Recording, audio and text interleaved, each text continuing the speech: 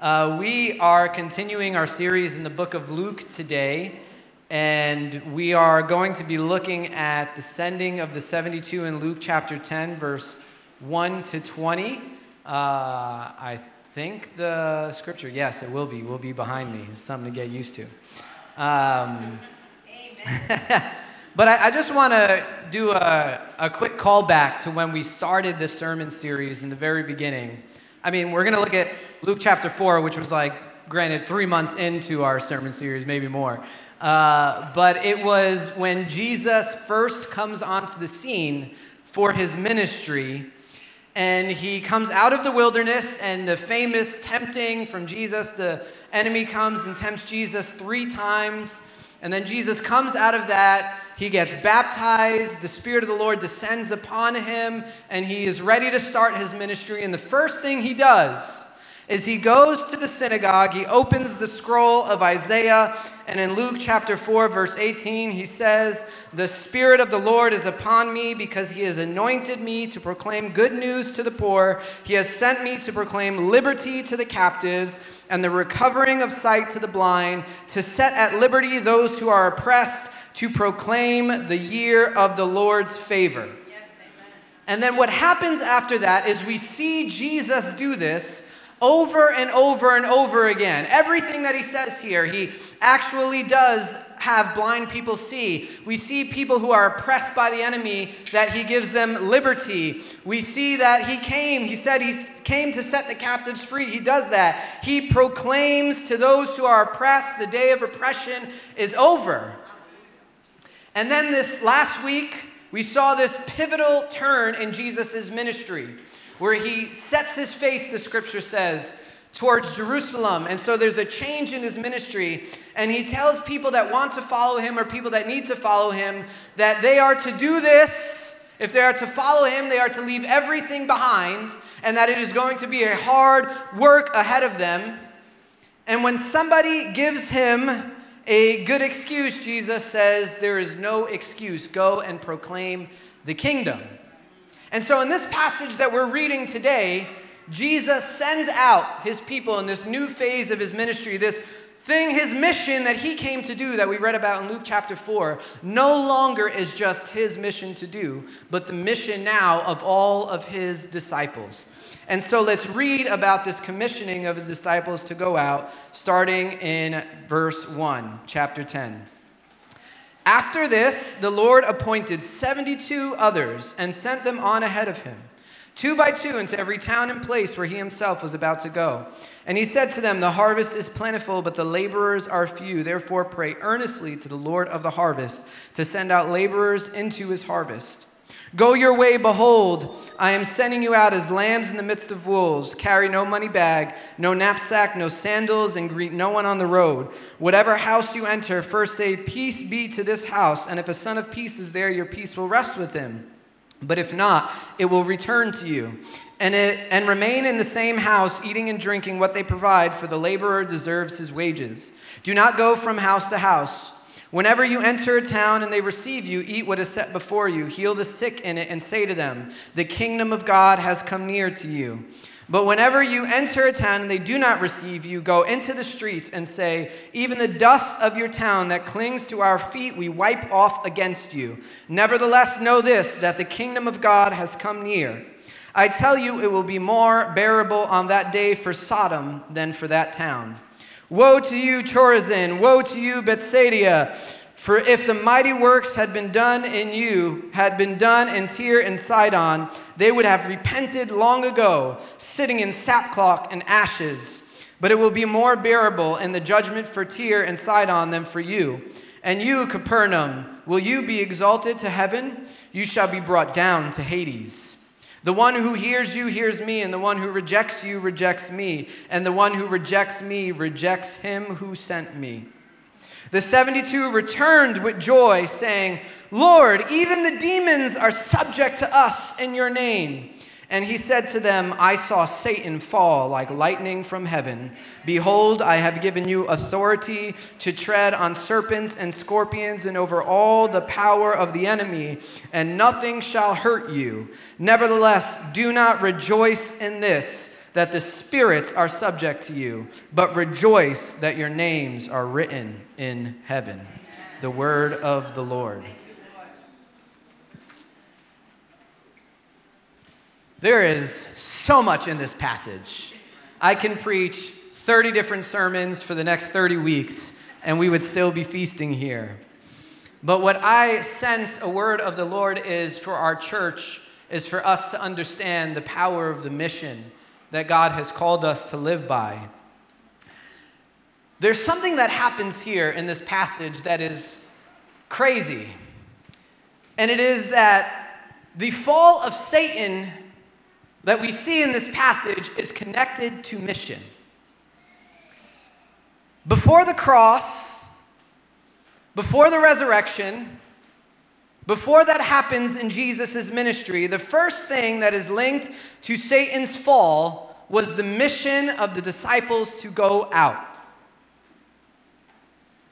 Going out and proclaiming that the kingdom of heaven is near. This is crazy, and we're going to talk about why. In verse 17, it says, the 72 returned with joy, saying, Lord, even the demons are subject to us in your name. And he said to them, I saw Satan fall like lightning from heaven. Now, if you grew up in church like me, you may have heard this statement connected to the fall in Genesis, where you believe that Satan was cast out, and then he shows up as a snake in the garden. We're not going to get into all of that, but generally that is a taking of what we just did, the cherry-pick sermons for the last month and a half, that's taking this verse and creating a whole theology around it. But if you look at this verse within the context of what we are reading here, something beautiful is happening. When Jesus was tempted in the wilderness, what is the third temptation? Satan takes him to the pinnacle of the town and he shows Jesus the nations. And he says, if you just bow down to me, Jesus, I will give you all of these nations. All you have to do is bow. Jesus, of course, does not bow. Instead, he quotes Deuteronomy and he causes Satan to flee. See, what Jesus knew and what Satan knew was that in a matter of time, Satan's time was up. His rulership, his prince of the earth, prince of the power of the air, as he's called in Scripture, the adversary, the Satan, he was no longer going to be able to rule like he used to. In fact, the kingdom of God now was invading the earth in a new way so that the kingdoms of darkness were going to have to flee, were going to collapse. And so Satan ruling, offering this all to Jesus, offering him the kingdoms. Now, as the 72 disciples go out, what does Jesus say to the disciples? He says, I saw Satan dethroned before my very eyes. That his power was destroyed. He fell, meaning that all the power, the authority that he had over all the towns that you were going to was taken from him. He had now fallen. See, church, if we are not doing mission, Satan is not falling from our city. Do you understand that when Paul later on, he says that there are principalities and rulers and authorities that we contend against in the natural and in the spiritual, things that we cannot see with our eyes, but things that we know are there. We call that spiritual warfare. And oftentimes our spiritual warfare is just limited to our heart and to our person. But what we need to realize is that when Jesus calls us to go and proclaim the kingdom, and he gives us all authority and all power to tread on serpents and scorpions, which were symbols of the demonic realm and symbols of evil spiritual forces, what he is saying is, I have called you on the offense. I have called you now to go out and dethrone the powers of Satan, the powers of evil over cities, over towns, over people groups, where his authority, his power will be stripped, what? In the proclaiming of the gospel, in the proclaiming of the kingdom of God. This is our job, church. If we are not on mission, then Satan's kingdom is not being thwarted.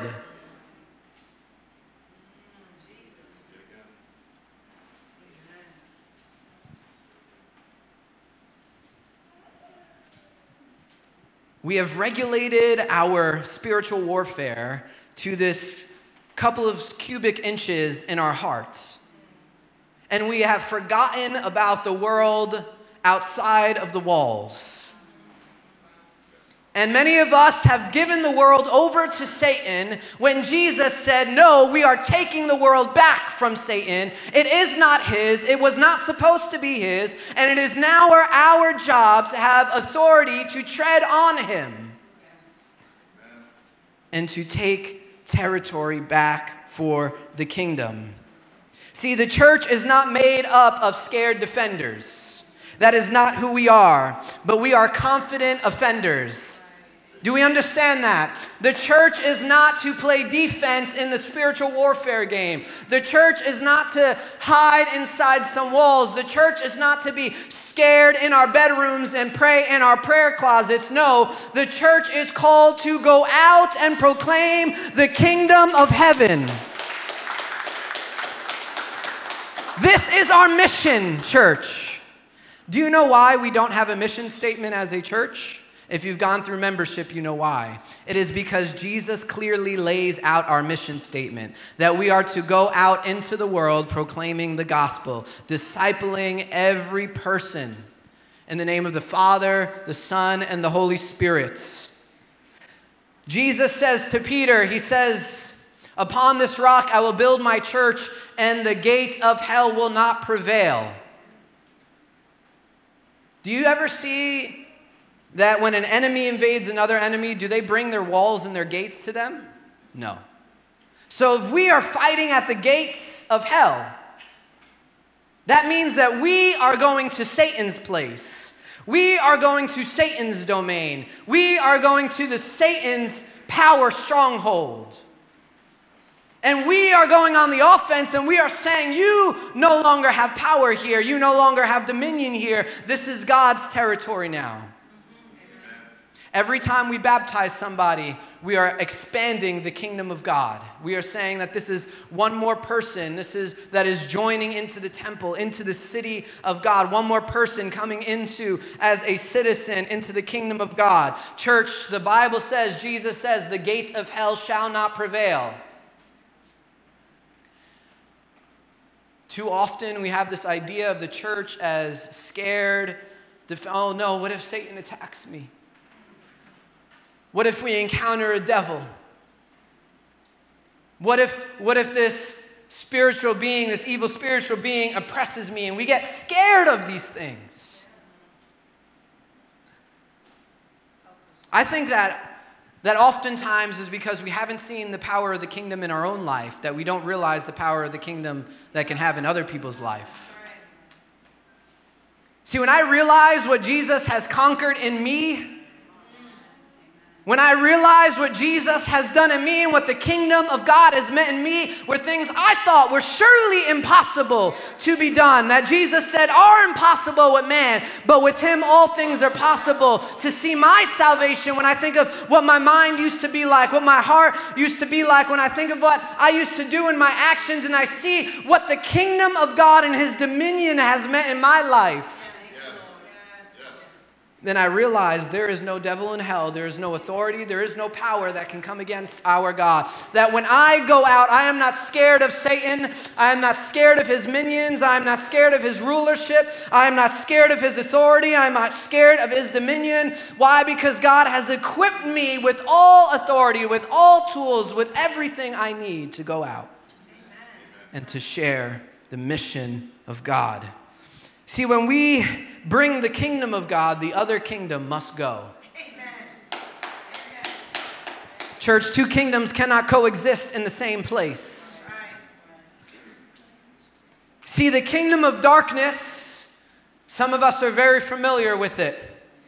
It is sickness, it is pain, it is disunity, it is bondage, it is oppression. These are the staples of the kingdom of darkness, of what sin has done and has racked our bodies and our minds in this world. And oftentimes we look at these things and we get worried.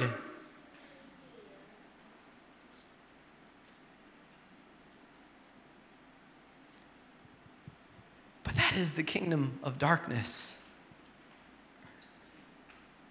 But what does Jesus say? What the kingdom of God is, the kingdom of God that we bring. It is first, he says, healing. Jesus tells them when they go out, he says, heal the sick in it and say to them, the kingdom of God has come near to you.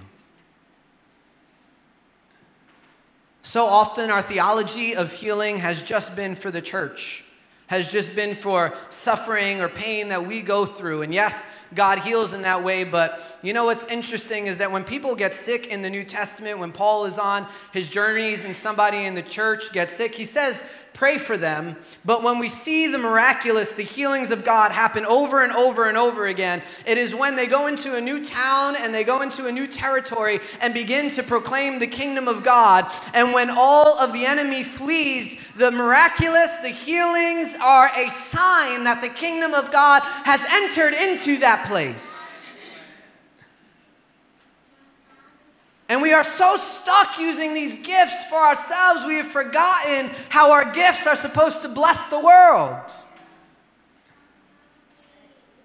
That these gifts we see over and over and over again in the book of Acts are for us to go out, to be on mission, to proclaim the kingdom.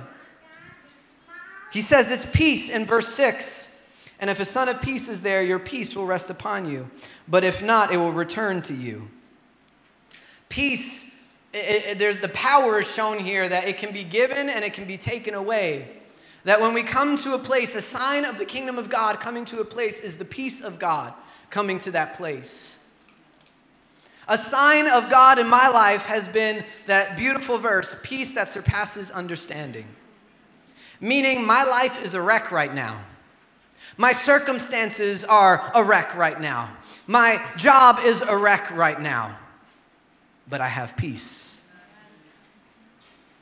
Jesus sends them out with no extra sandal bag, no sandals, no extra tunic. He says, don't go to house, basically saying, don't be moochers, because everybody's house, they'd have feasts and anybody can come in and eat. So he says, you get one house, go eat there. Don't fill up on everybody else's house. But go, eat, take what you have and no more. He's sending them out with a crazy scenario, but what will they have with them? Peace. We may be sent out and asked to do crazy things, but what will we have? We will have peace. And when we go, we have the authority to give peace and to take peace. That when people reject us, they're not rejecting us, Jesus says, they are rejecting him. Yes. Some of us take it so personally every time we get rejected by somebody. We have family members we won't talk to anymore, people that we haven't forgiven because when we got saved, they may have cut us off or thought things about us or said things about us, and that's not it. We can't take it personally. They have rejected Christ. We mourn for them. We pray for them. Jesus says the kingdom brings judgment. In verse 12, he says, I tell you, it will be more bearable on that day for Sodom than for that town. When the kingdom comes, how we respond to it is important. And I think that should show how we present it is important. Yes. Jesus in another place says to be wise as serpent and as gentle as a dove. He says this, and Paul later puts it this way, not to add a stumbling block to the gospel. That when we preach, and we proclaim the gospel and we proclaim the kingdom of God, we should do it with wisdom and we should do it with gentleness. Yes. Not like the Westboro Baptists that they go to every place and they just put these signs that spew hate. And that's what the media picks up. And so the church is only known for this, but when we go, we show another way. Always, always, always, when people come in contact with the church that I know is the true body of Christ, what they say is, this is not what I thought it was. Jesus, then they say, is not who I thought he was.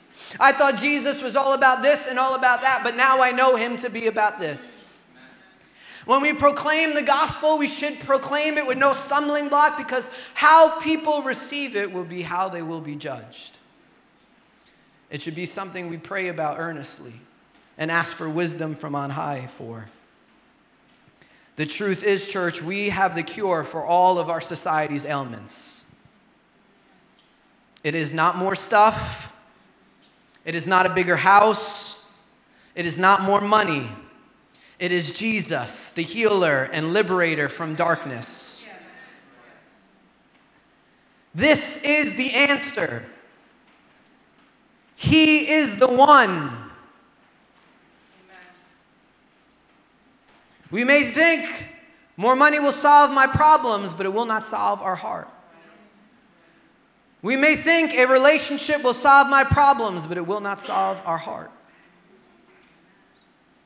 We may think a bigger space will solve our problems, but it will not solve our heart. You can be depressed in a mansion. You can hate your life in marriage. God knows I've seen it over and over and over again.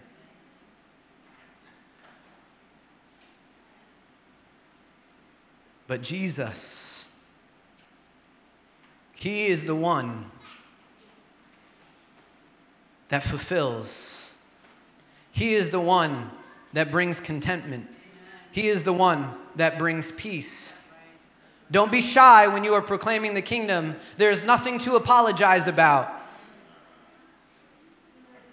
Do you understand that our friends, our family, people are hurting and in pain, and we have the remedy for it? Anybody that knows me knows when I see a good show, I tell everybody about it. It's a great show. I want everybody to experience the goodness of that show with me so I can talk with them about it.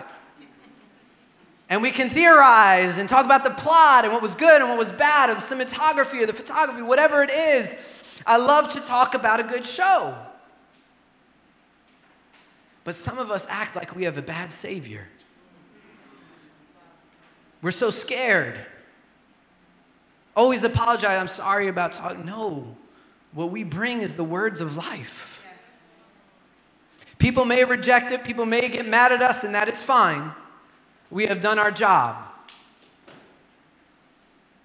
But our call, church, is to share the good news.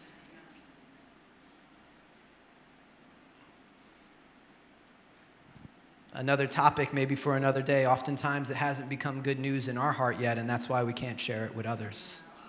Something that we need to reflect on. If it's obligatory news, if it's weighty news, if it's burdensome news to you, to your everyday, to be with Jesus and to see His kingdom, then you need to experience the good news so that you can go tell everybody else what they're missing out on.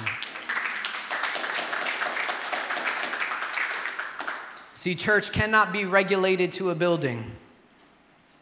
That's why I try my hardest to tell my kids and others, I don't say I'm going to church on Sunday, because it is not a place that we go to.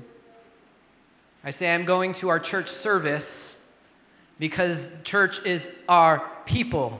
Yes, amen.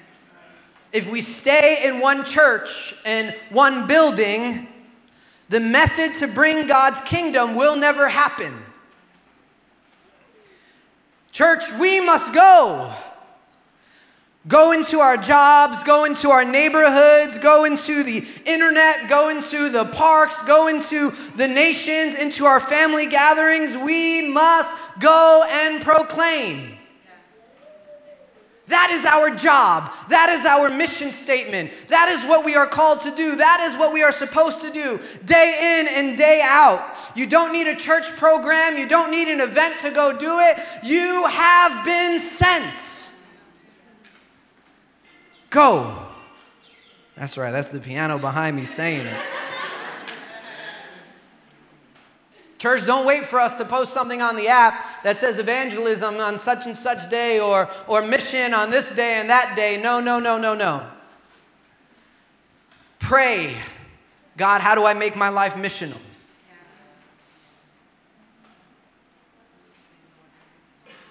God, how do I make what I do missional?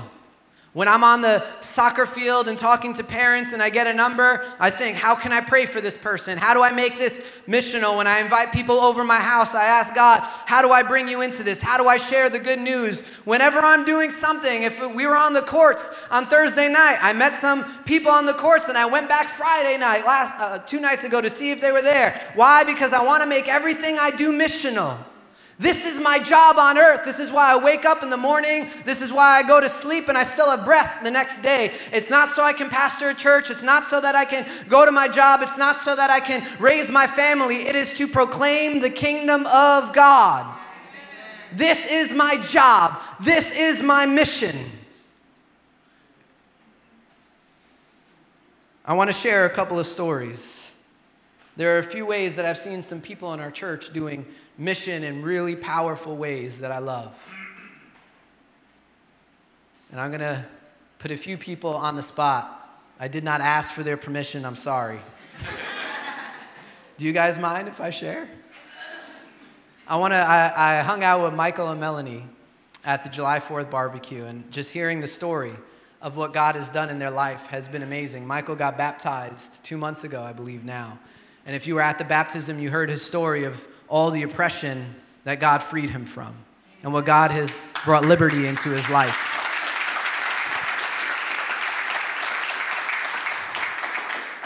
But what was really cool was hearing his girlfriend talk about how he is witnessing to all of his friends now and constantly sharing the gospel with them. And when they come for advice, his only advice that he can think of was Jesus is the answer. And we had a conversation about how do I go street preaching? How do I go proclaim the kingdom of God? This is our mission. I love that. This is what we're called to do. I looked up your TikTok, Melanie, and I love what I saw. Because we all know social media is out there. And there's nothing more. Now, you all don't know me BC, before Christ. But I'll give you a little. One of my unsaved friends, when I went AD, when it was Anno Domini, when Jesus' kingdom came over Justin's body, I went and hung out with one of my friends, non-Christian, her and her mom, and I saw her mom smile, gave her a hug, see how she's doing. She just looked at me and she said, "Justin, something is different about you." And I said, "Yeah, God got a hold of my life, and I don't know what visually cued you to that, but I can tell you I feel different, and that's what you're seeing." But nowadays, it's look at somebody's social media feed and you can see BC 80, or maybe BC is gone, which maybe need to be the case for some of us. Some archive posts. But I went on Melanie's TikTok and I just saw the gospel. And all the followers that you have accumulated in your life, and now how you can share the gospel through that online is a beautiful, beautiful thing, and I love to see it.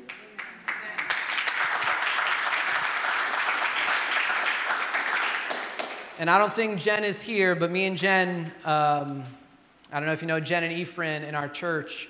She was sharing about a business that she is starting and how they've transformed their home into this open space so that they can do all these events. And already in the last few months, she's had 2 worship nights where she's invited all of her unsaved friends to come and experience a time to worship God in God's presence together. And we were discussing, we sat at City League for an hour and a half just talking about how to be wise and sharing the gospel with our friends and using whatever it is, our business, our space, our home, our time, and our life to be on mission for everything that we do. Church, you don't need a theological degree. You don't need a title in the church. You don't need a special ministry. You don't need a doctorate. You don't need to have spent 10,000 hours in the Bible. All you need is an encounter with Jesus that you can share with other people. If you don't have that encounter, you have nothing to share with them. But if you have that encounter, then you can tell somebody about the good news, the gospel of his kingdom, what he has done for you and what he can do for them. And then we are sent, church. Jesus said last week in 9 verse 60, "Leave the dead to bury their own dead, but as for you, go and proclaim the kingdom of God." We can give God the best excuse. It could even be that I lose my job. It could even be that I have to uproot what I'm doing. It could even be that I have to change my schedule, that I have obligations. But Jesus takes that great excuse, familial obligations, to this man in a tradition that said even his religion told him that this was more important than what Jesus was asking. And Jesus swats it aside and he says, the most important thing is to proclaim the kingdom of God. Church, this Tuesday, in 2 days from now, one of the beautiful things about having a building is we can do things in the middle of the week with a bigger crowd. Amen. Amen.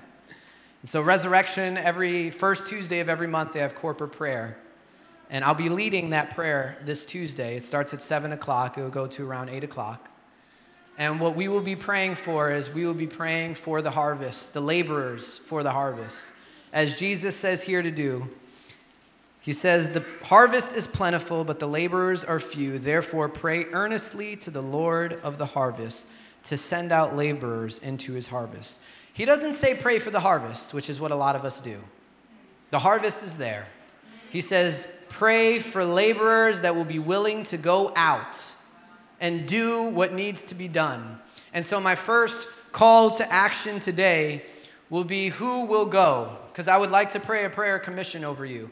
Who is going to rethink the mission of their life with me and think about how do we add mission to every component of our life? I want to pray with you. But then the second step is after going, this group that was going, is to pray for more people that will go. Will we pray for more people that will go and collect the harvest? God has been working on people's hearts. He's been working on people's minds. The Holy Spirit has already gone before us. The Holy Spirit has already been doing things. Other people have planted seeds. Maybe we're going to water, but God is doing something in our day and age. I don't care what stats say about Gen Z, about millennials, about boomers and their church attendance or the religion attendance. I know one thing, that every generation for all of time has been hungry to experience God and his power because they've seen what the dominion of darkness has wreaked on their heart, on their family, on their country, and we are searching for the answer, for the good news, and we have that answer, church. And it is our job to proclaim the kingdom. I'm going to invite the worship team up. If you would say, send me, then I'm going to ask you to stand right now. I want to pray over you.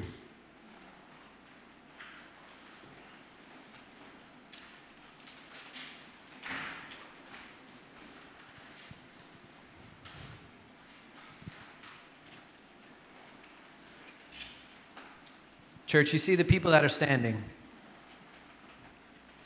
I want us to pray over them. If you could stretch forth your hands towards them right now.